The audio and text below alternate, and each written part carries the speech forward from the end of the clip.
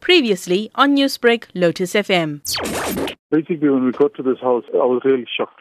I was really shocked to see. And for these people to be 72 and 70 years old, for them to be traumatized and to go through all this, it's unbelievable. Tell me, how has the family been coping at this stage? They're struggling at the moment. They're really struggling, especially the son and daughter. They are struggling, but luckily they've got a lot of family and friends that are giving them the necessary support that they deserve. We understand that your uncle was taken to hospital. How's his condition right now? Well, now he is improving. His condition has improved quite a bit. He is communicating. The good thing is he remembers basically what transpired from the time when he entered this house last night. So he has a good collection of what really happened. He is improving in terms of his health.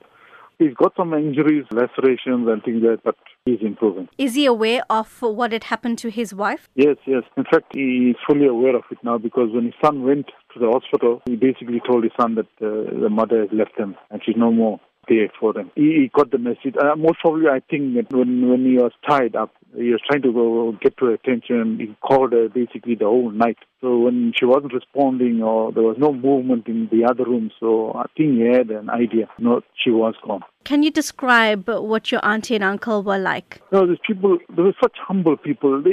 Although they stayed there for the past maybe 40, maybe more, some odd years, they were very helpful. They were always there. They were always there to help people.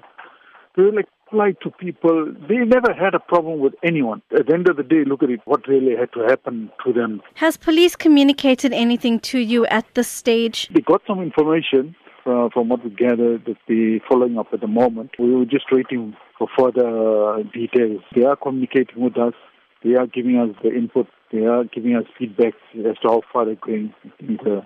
Newsbreak, Lotus FM, powered by SABC News.